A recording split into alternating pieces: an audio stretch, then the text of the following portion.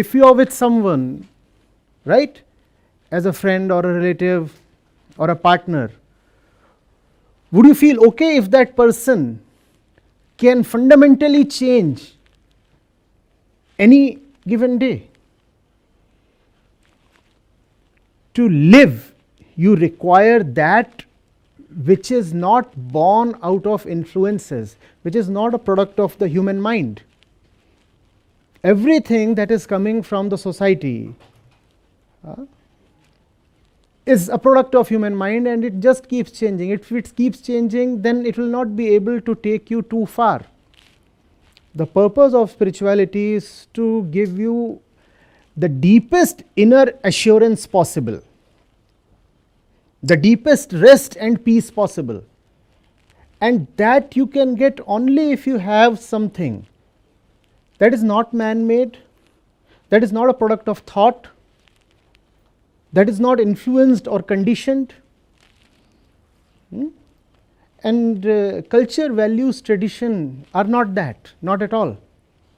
If you read about your culture or traditions, they are today in no way the same as they were even just 50 years back.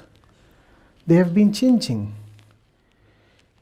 Note the word change. Whereas if you talk of the Upanishads, they take you to that which is unchangeable. The difference must be very clear. The difference is very stark. Culture is all the time changing, right? In fact, you get a new flick, a new release, and you very well know that in its own little way, it changes culture, does it not? This auditorium did not exist 100 years back. But let's say it did. Would you be sitting here in these same clothes? So things have changed, right? Look at the kind of food you eat today. Is it the same as what your grandparents used to eat? Your language? Even your values. I'm pretty sure a few decades back, we won't have so many female participants here, right? What are you doing studying engineering or business education? What are you doing? The values of that time wanted you either to not to be educated at all, or be educated only in housekeeping, right? So things have changed. Are you getting it? I'm still to get over this. How are people able to relate the Upanishads or Gita to culture or tradition or values? There is just no relationship. In fact, the spiritual man, the man of Vedanta, the man of wisdom, will have very little regards for culture, tradition, values, etc. If he has to value, he will value just that one that the Gita enjoins him to value. Does Krishna teach you to value 1,000 things? Is that the philosophy, the message of the Gita?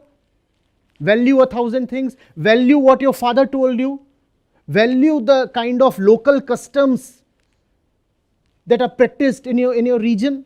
Is that what the Upanishads or the Gita are telling you? They are telling you that you must value only the absolute truth. And beyond that, nothing is to be valued, right?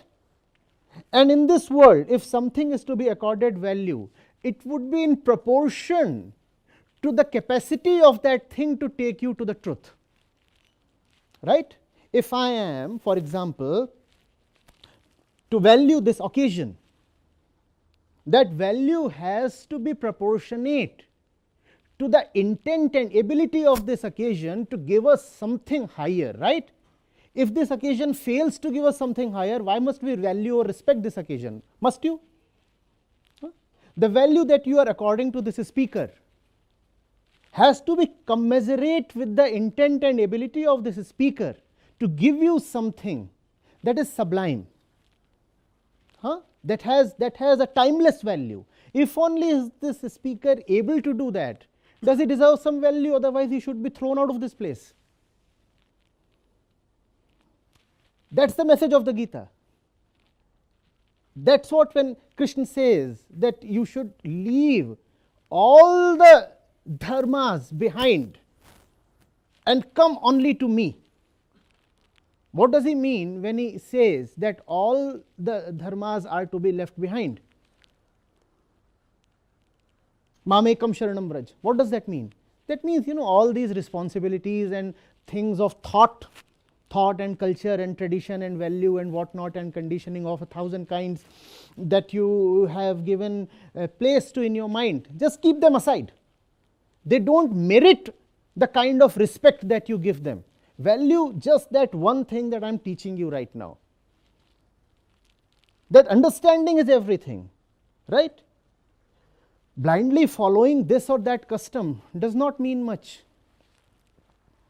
In fact, if you look at those who have been able to reform the society, they were the ones who were deeply rooted in Vedanta. If you will go to the Indian Renaissance of the last 2.5 centuries, look at the names you come across. Raja Ram Mohan Roy, Debendranath Tagore, D.K. Karve. Who are these people? Where were they coming from? Or Swami Dayanand Saraswati, where were they coming from? Or Swami Vivekanand, for that matter. Or Mahatma Gandhi, he too was a social reformer. Or if you want to take the entire spectrum, then obviously you have to include Dr. Ambedkar, Savitribai Phule, Jyotiba Phule. They were coming from their commitment to the truth, or were they committed to tradition and values and culture? I am asking you, please tell me. If tradition, values and culture are to be accorded a great place, then we would never improve, never. So, if people are going abroad and then refusing to read wisdom literature, that's when I will be alarmed. That's when I will be alarmed. But if they go abroad and let their language be influenced, or their choice of clothing, let the jury be still out. Obviously, I will not want somebody to turn a flesh eater just because he has left India and settled abroad. But if you say that you will behave in exactly the same way after settling abroad, you say you must behave and wear and speak exactly the same way as you used to do when you were in Kanpur or Nagpur or Indore or Badaयूं or Hapur or that defies common sense. But if your commitment to the truth starts wavering when you go abroad, then that indeed is a cause for concern. If the Gita was respectable to you as long as you were in India, and once you land abroad, you shun the Gita, then I will be concerned. It is the timeless truth that matters, please understand. Everything else is anyway time dependent, is it not? Except the truth, everything is time dependent, and that which is time dependent must obviously change with time. Kalchakra. Only the truth is kalatit, akal, samayatit, as you put it. What is the problem in letting the other things change? And if you don't want to let things change, then let's behave as we used to do in the last century or in the 16th century or in the 6th century. Even the advocates of culture do not want us to go back to the 6th century. And if you think of it, the 6th and the 7th centuries were probably the last periods in history when India had a totally indigenous culture, right? 8th and 9th century onwards, India started getting influenced from the Western contacts. In fact, I should not even say 8th and 9th century.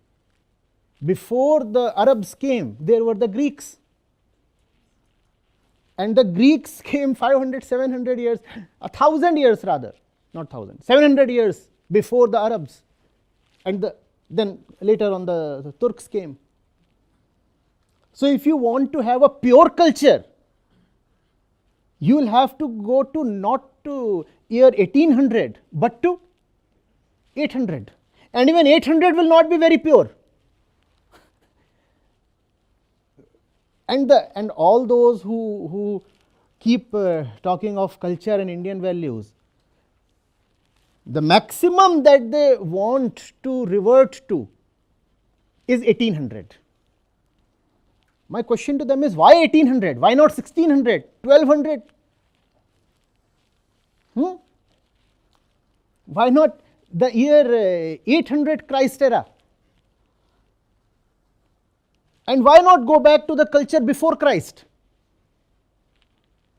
How are you arbitrarily drawing a line and saying that, we must behave as we used to do in the 18th, 19th and 20th centuries?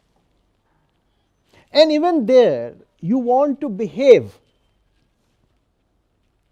as per your local custom and tradition. Typically, those who talk too much of the culture talk of the North Indian culture. And they believe that the North Indian culture is the culture of the entire country. So look at what they are saying. They are talking of something very narrow in terms of regionality and also temporality. In terms of time, they are saying, let's go back just 100 years, not less than 100 years, not more than 100 years. And in terms of regionality, let's limit ourselves to the Hindi belt. What about the culture elsewhere? If you want to retain culture, then you must retain the culture that was found all across the subcontinent. And also, if you really want to retain the culture that existed in India in the 18th, 19th or 20th centuries, then a lot that you do today will have to be stopped. From where has the trouser arrived? From where have the potato chips arrived?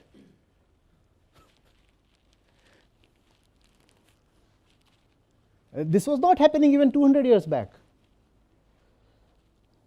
And I keep asking, chips come later. First of all comes the potato. From where has the potato arrived? Potato is not indigenous. Neither is the tomato. If you want to limit yourself only to the things that belong exclusively to the subcontinent, then forget about chips and burgers and pizzas and Manchurian balls. You will have to give up on tomato and potato as well. You use the kurta, for example, on all your religious occasions, don't you? From where has the kurta come? Is the kurta really indigenous? If you talk of things that are exclusively to India, India, mind you, had very little tradition of any upper wear, neither for men nor for women, because we are a hot country. So men used to wear next to nothing when it comes to the upper body, and women too used to wear very little. That's the Indian culture. Now tell me, from where has the ghungat come? But you talk of the ghungat as Indian culture. It is not. And you know from where the ghungat is coming. You know the tribes belonging to Arabia that used to practice parda. That was a cultural thing there. And when the cultural mixture took place, then that thing came to India as well, and you started using the ghungat. But today, if you locate a woman wearing a sari and practicing the ghungat, you will immediately say, oh, she is a cultural woman. But she is not.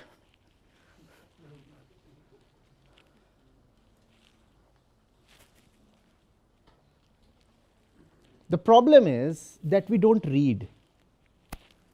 So we do not know. In the name of culture, all that we know of is the stuff that we saw in our houses till a few decades back, and we think that is Indian culture. But that's a very illiterate kind of view of Indian culture. Just because your grandfather was doing something, how does it become Indian culture?